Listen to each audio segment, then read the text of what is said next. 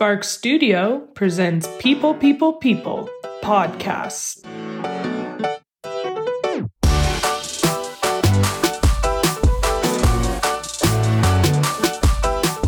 Hey everyone, welcome to episode 6. I sat down with Terry. This was my first interview out of state, which was quite exciting. Terry is incredible. He is so multifaceted, an extremely interesting person, and has some really incredible thoughts. So I can't wait to share this episode with you guys. Here you go.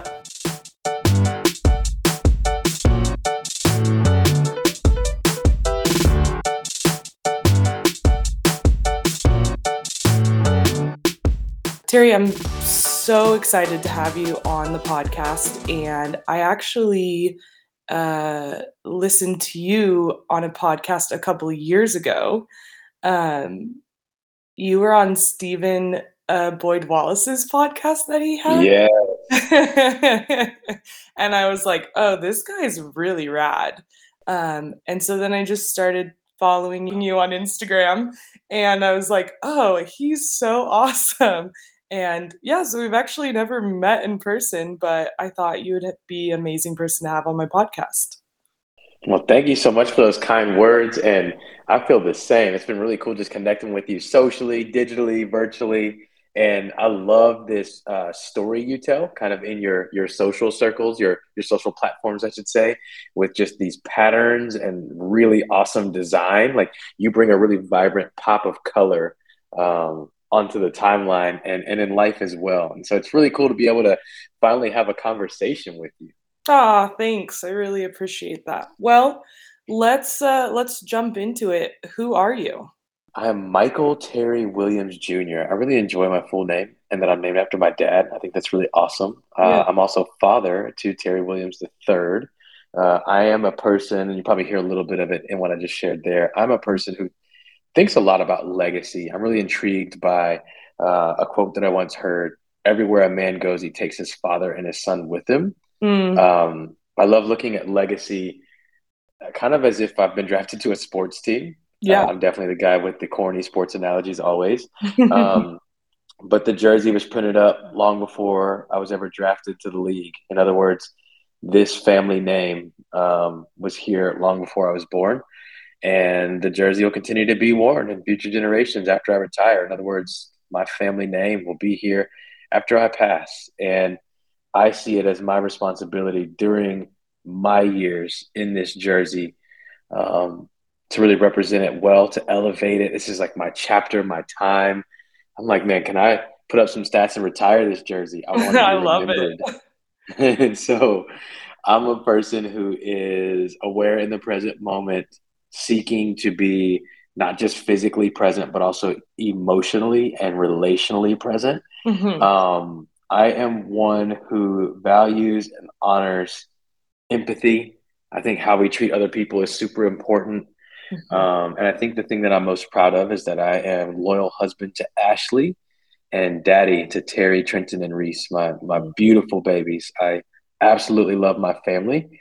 And I think drawing from a place of conviction and core values, my family compels me positively forward into anything that I do that's worth doing. So that's the long and short of who I am. I'm a family dude. I absolutely love it. That's incredible. And every once in a while you think about the legacy of your family and the craziness and the busyness of running around trying to get all the things done.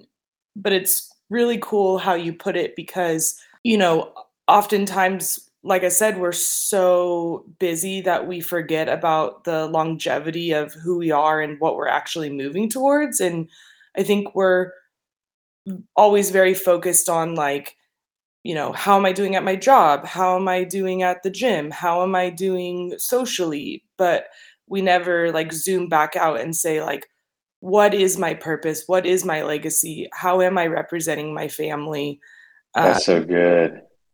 Yeah, because yeah. all we can bring into our job is who we are anyway, right? Yes. It's not about clocking in, clocking out, and doing a task. It's about how you show up to everything that is required of you. And that finds its roots in who you actually are. You know what I mean? I know that I would imagine that for most people, it's like, who are you? It's like, oh, well, I do X, Y, and Z for a living, right? And then Yep. we give labels to our job, like what we do, quote unquote, full time. Mhm. Like, heck no, I do this. I do give a lot of my time to this, and it is Mhm. important to me, and I honor it, and I try to be excellent at it.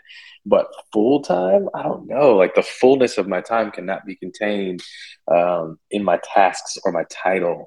I once had a close friend. Mhm. He had a really rad job title at a really cool organization. He was kind of like, I mean, I guess you could consider him. You could consider him to be a famous individual based on what he does, who he works with, and it's like a high profile situation. Yeah. And I remember I would introduce him to people, kind of leading with that, thinking I was doing a service to him, right? Like, Mhm. oh, this is like flattering. We want to honor this stuff that you're up to because it's really dope, and everybody who hears this is gonna flip when they hear Yeah. it, right? And I kind of picked up some nonverbal cues from him one time and just kind of took note and was like, man, he is so much more than what he does. And it wouldn't really ultimately matter what he does because when people connect with him, they're not touched by what he does, they're touched by who he is. And Oh I man. realized he was in this position of prominence because of who he is and how he shows up. And that was just so powerful for me. Mm. And so now I just never really lead with what I do. It's all about who I am. But I guess I will speak to a little bit about what I do now Yeah. after clearing that, just so people know who they're hearing No, from. for sure. I live in Houston, Texas. My wife and I co-founded a gym almost 10 years ago. It's called The League.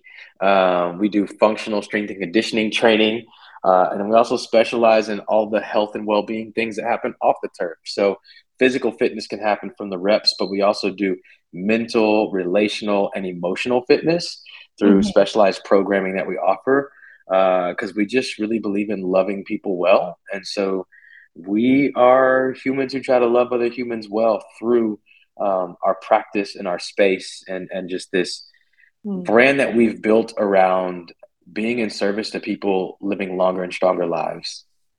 It's beautiful. It's absolutely beautiful. And it really ties into you have a greater purpose than just being a gym owner. Like, Yeah. there's a 100,000 gyms out there, and the most like everyday people like me are like, oh, I gotta go to the gym. Okay, get up, make yourself go.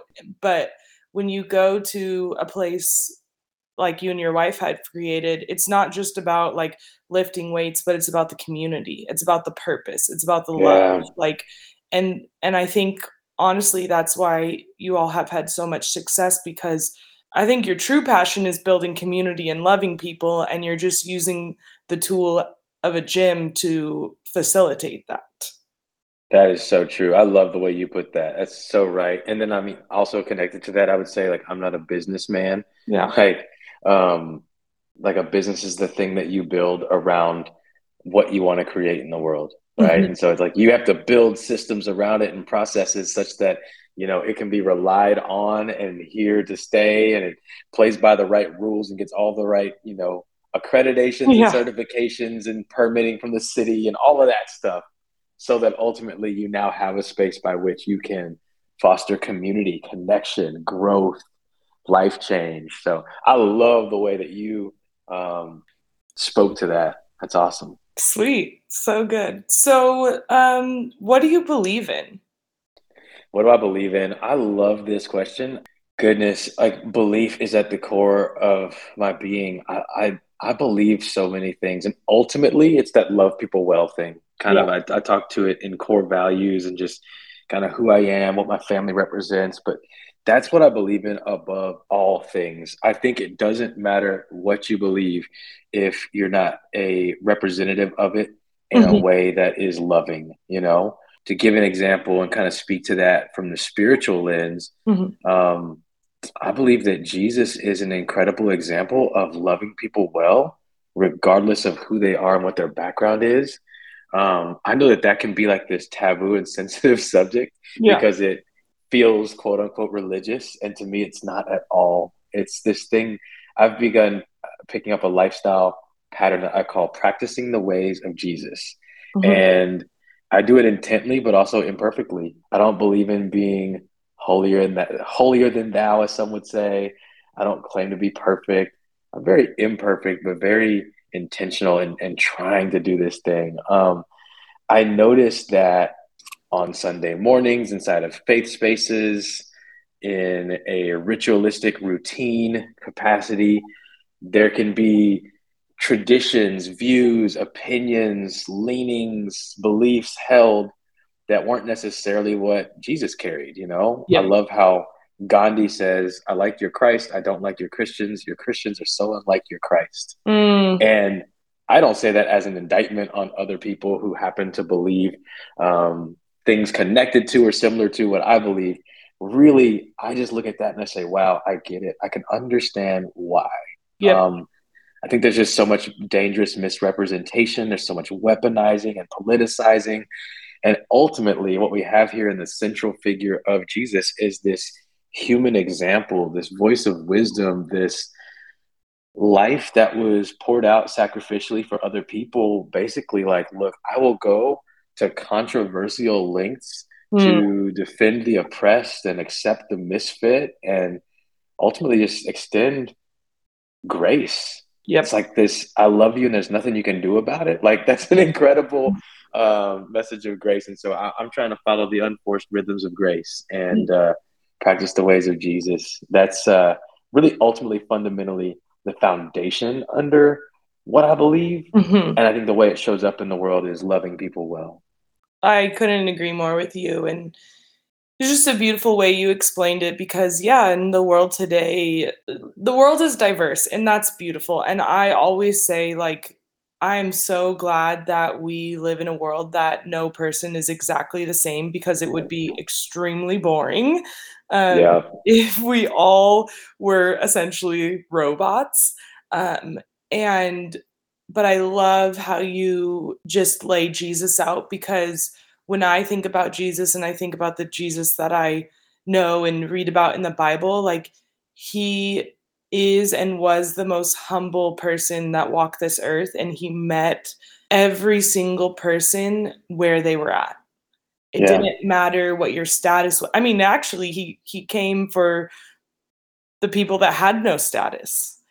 Right. And And had beef with the religious scholars. Like, those are the people he yeah. had problems with. Yeah, and it's like, okay, so if Jesus came back today, like, would he be meeting me? Or would he be like, nope, don't want to Mm, meet with you because of, your righteousness? And it's like, I want to be the person with Jesus down in the dirt and him saying, like, child, like, I'm here with you. it's beautiful. And I think that plays into for my own life, like I'm just an everyday person that's broken and fragile and makes mistakes every day. And like the last thing that I personally want to do is put myself on a pedestal because then I don't get to be around the everyday people. Yeah. And Jesus was truly a man of the everyday people.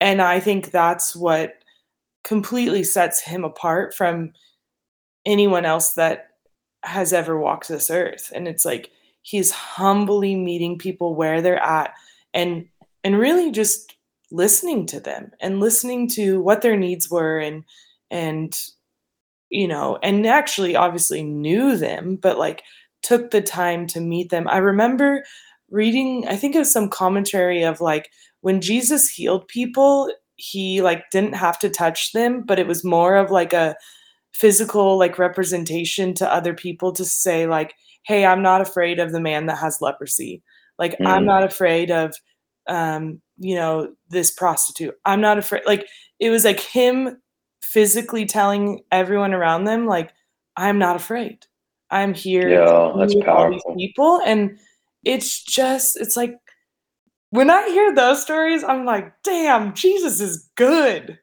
And Yeah. because me and my friend talk about it all the time. We're like, if we believed in Christian culture, we would have been gone a long, long time ago. But it's like, it's if you really have your eyes on who Jesus is, like, I think people's minds would be blown. Yeah, if it was just organic, raw, like Yeah. actually what words were spoken, stories were told, actions were performed, Mhm. And is this the life that I accept as the blueprint for my own? Yeah. You know, Yeah. powerful. I also love the curiosity that is modeled Mhm. in the personhood of Jesus, right? Yeah. Not the mascot for the powerful, but the connector to the people. He carried this curiosity. And so it was like people of his day were know it alls and they had all the answers and they're surprised by his presence and they're challenging him and questioning him and kind of lawyering him a bit. And it's just funny because his responses are so like clever and sometimes like snide or sarcastic. Oh Sometimes he's my straight gosh, up pissed, I laugh you all know? the time. I'm like, "Ooh, that was a good one." Yeah. I mean, and I love how he's asked 307 questions, but he answers three. Yeah. And in most cases, there's not a definitive answer.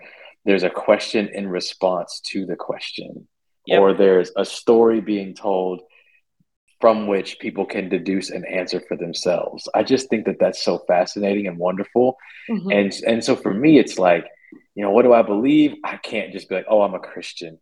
Yeah. What do I believe? Man, I believe in curiosity. I believe in connection. I believe in wonderful conversations. I believe in not shying away from conversation with people that I don't necessarily view the world the same as. And I believe ultimately that every person, no matter who they are, what they represent, where they're from, is worthy of my love, compassion, empathy, and Mm, friendship, you yeah. know?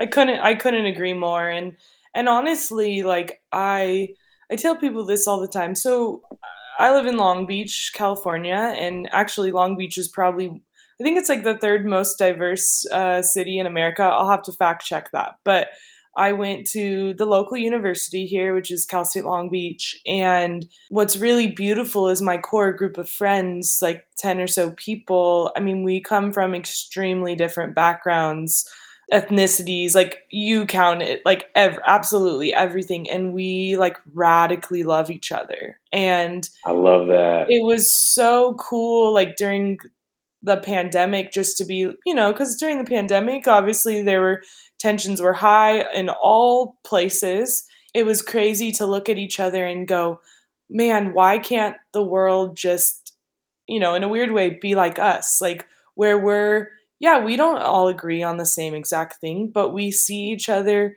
for who we are as humans, and we see each other as beautiful, and we have empathy and compassion for each other, even though we have all different walks of lives and views on how to move through this world.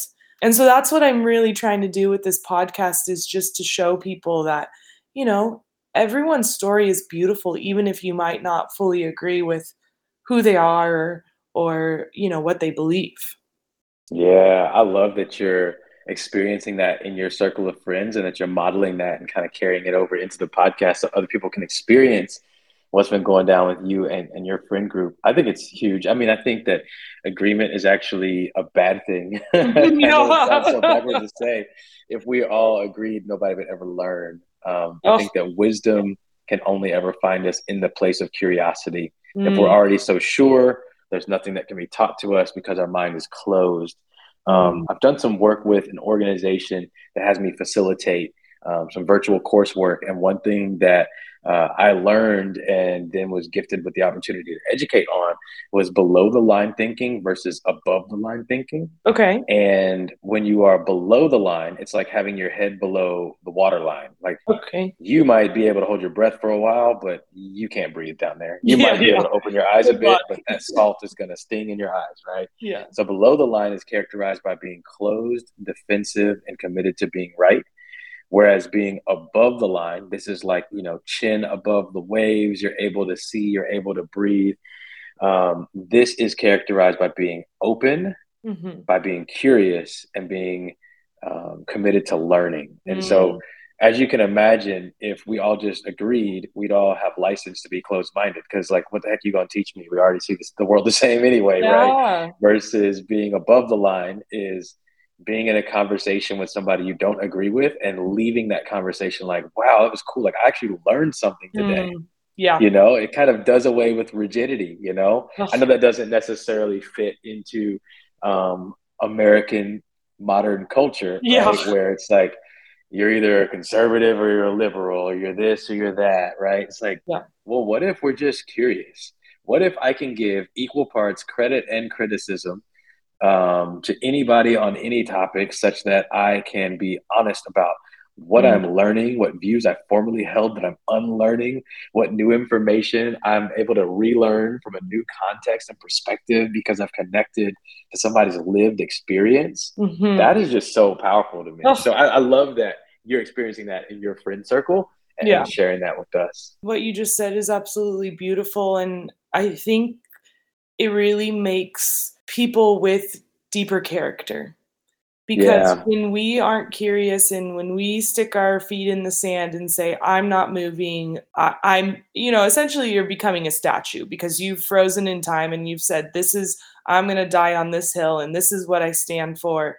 And then you lose all character. You lose all interest. It's just like now you're boring. You're a statue and you're frozen. And it's really interesting that you talk about like curiosity because for me, I think I've always been like overly curious. Like, oh my gosh, this is so embarrassing. When I was growing up, obviously there were landlines. We didn't have cell phones, and people would call my house, and my mom would be downstairs, and she'd pick up the phone, and then I'd pick up the other phone because I wanted to listen to our conversation. I mean, it could have been about like we're going to play down the street, but like I needed to know like what was going on. And it's That's awesome. yeah. I've always had this like, deep curiosity, good or bad, of like, oh, what's going on? I want to know like what's happening. And I think now as I get older, it's been really fantastic because like I do want to know about that person down the street that I don't share the same ethnicity as, or I don't share the same beliefs, or we have completely different political views. Like I want to know why. I want to know why they've gotten to these certain beliefs Yeah. because that story is so intriguing to me because someone doesn't just wake up and go, "Oh, I want to be X, Y, and Z." It is something that's been ingrained in them since they were like 5 years old, which Yeah. is mind-boggling to me. And I love like unraveling that. I think it's really fascinating. That is so cool. Kudos to you on your radical curiosity. I think that's Yeah, so cool. That's thanks. a fun story too about how it started for you at such an early age. Yeah. That's awesome. Yeah, my mom's would always be yelling at me, "Sarah Marie, get off of the phone." I'm like, "Oh, sorry, mom." So the final question is, what are you currently doing? Yeah. What am I currently doing? I am dadding. I am I am all about my little ones and just kind of being a big piece of their world. I don't want to be physically present, but then emotionally unavailable because that's Mhm, the definition of neglect. mhm. I am all about getting on their level, coming down to a knee so I can see them eye to eye, letting them know that they matter, that they're important. It was recently made apparent to me in a therapy session that when I was a child, I didn't feel like I was enough. Mhm. And so, as you can imagine, that can show up in all kinds of healthy or unhealthy ways in the Totally. world as you're an adult, right? Because if Yep. you don't deal with that, now you're insecure because you don't feel like you're enough and you have to scream loudly that you are, try to convince people, Yep. or you're withdrawn and you're like, yeah, why even try? Because I'm not going to Mm. make an impact, right? Mhm. So, a lot of what I'm up to in the life of my kids is trying to make sure that I instill in them the things that'll give them a strength that I didn't have access to when I was a kid. In that regard, I'm like interested in coaching their sports teams when I can instead of just spectating. I am interested in sitting with them and doing their reading practice after they come home from school. I'm interested in having great conversations and things like that. Love that. I just love being a dad. And then professionally, I'm up to scaling our gym. We are now franchising, so we'll be multi-site here pretty soon. Uh, Kind of first growing organically throughout the Houston area, potentially, but then also kind of just fielding some interest in other spaces and just excited to see where we'll end up. Very Um, cool. yeah, and then lifestyle wise, what I'm up to is just what I call it eating clean, training mean and staying lean. I am Ooh, that's trying a good to. slogan.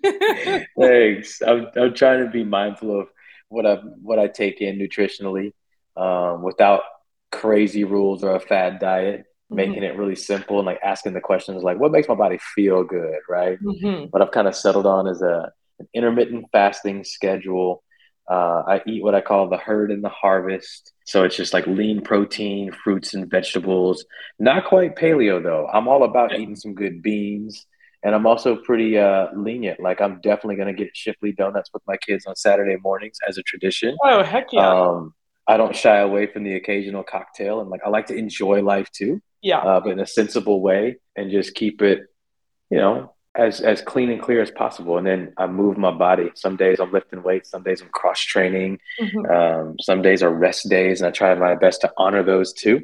Yeah. And that's kind of the summation of what I'm up to, family wise, physically, and then also in the business. That's amazing. It's always like trial and error with life. Like, you're like, oh man, this last week I was crazy busy, and you get to the weekend and it's just like I'm exhausted. And it's like, okay, how do I don't know, this is what I've been thinking is like, how do you bring in, we're always talking about balance, and I think work-life balance has been a big key term in the last, however many years. But it's like we're not going to get to perfect in our balancing of all the activities we do. But like, how can I get to a place where you have some type of balance where you're giving true attention to your family, you're giving true attention to your body, you're giving true attention to your work, and being, like you said, being present. Because Yeah. I think what ends up happening is we have this like big pitcher of water and we should only be pouring it into like 3 glasses, but we end up pouring it into 20. So then everyone gets like Wow. a 16th of what we actually have. And it's like, at that point, is it really worth it to give a 16th? Like, why not give someone a third of your energy? Yeah, yeah. That's so Uh, good. I think what helped me a lot was shifting from the idea of balance to the idea of rhythm. mhm. Because like you said, you got to be fully present. And so I find that like rhythm is what drives music forward, but then also what it always comes back to, right? And Mm. so like you rely on rhythm because if the snare is out of place and the kick drum is out of place, then like this ain't music anymore. It's just a mess Yeah. of sound, right? Yeah. And so keeping everything in its place, again, characterizing that by being fully present where you are in a moment is powerful because if I take work home with me into home life, now, that snare drum is out of place. It's playing off rhythm. This doesn't Mm. sound good, right? But I Yeah. get a good smooth flow if when I am at home, I'm fully present at home and not concerned with things of the work day. And then when I'm at work too, I've got to do the same thing and be all in and be fully present at work and make sure that I am engaging and connecting and doing life with the people that I'm called to serve in that space, right? Yep. And so now nothing lingers out of pocket. Everything is right where it should be. I'm able to be fully present, all in, 100% myself, in the capacity in which I'm serving in that given moment. That was game changing for me. Yeah, it's a good reminder because I think sometimes we're too harsh on ourselves, or at least I am, of like, oh, you got to be doing all the things all the time. And it's like, yeah, let's have some rhythm to this, and also grace, because we are humans and we are going to mess up, and that's okay. But, you know, being able to have that rhythm and continue to move forward and to know like, hey, I'm at home, I'm not going to be disturbed by work. Like, and that takes a lot of energy and like commitment to say like, nope, this is not the time or place to be doing that right now. It is the absolute worst, and I think it's happened to all of us when you're talking to someone like in person and they're not interested, and Yep. that their mind is somewhere else. They're not even looking you in the eyes, and it it makes you feel insignificant. Yeah. As you started, like, you realize through a therapy session that, you didn't have the attention that you needed as a child, and it's like that's powerful. Like, I think as humans, we don't realize like the impact of things. It's they call it. I think it's like the formative years, like the first 5 years of your life. Like how impactful those are to the rest of your journey on this earth. Yeah. And so, for you to acknowledge that that had happened, and then to take action and say, "Hey, like I want to be fully present in my children's lives." Like that is that is action at its finest, and that it takes hard work. It's not easy at all, and so I want to say like, "Hey, good job," because it's easy just to brush that stuff off. Oh, S thank you. Yeah. That's awesome. Thank you. I appreciate those kind words so much. And yeah, it's a Yeah. journey and something I'm definitely trying to grow into. I won't profess to be perfect or complete, but I love this learning and I love this journey. And I think you hit the nail on the head when you cited discipline as the key determining factor as Mhm. to whether or not we have access to that. That is so real. It takes a lot of discipline and it's hard work.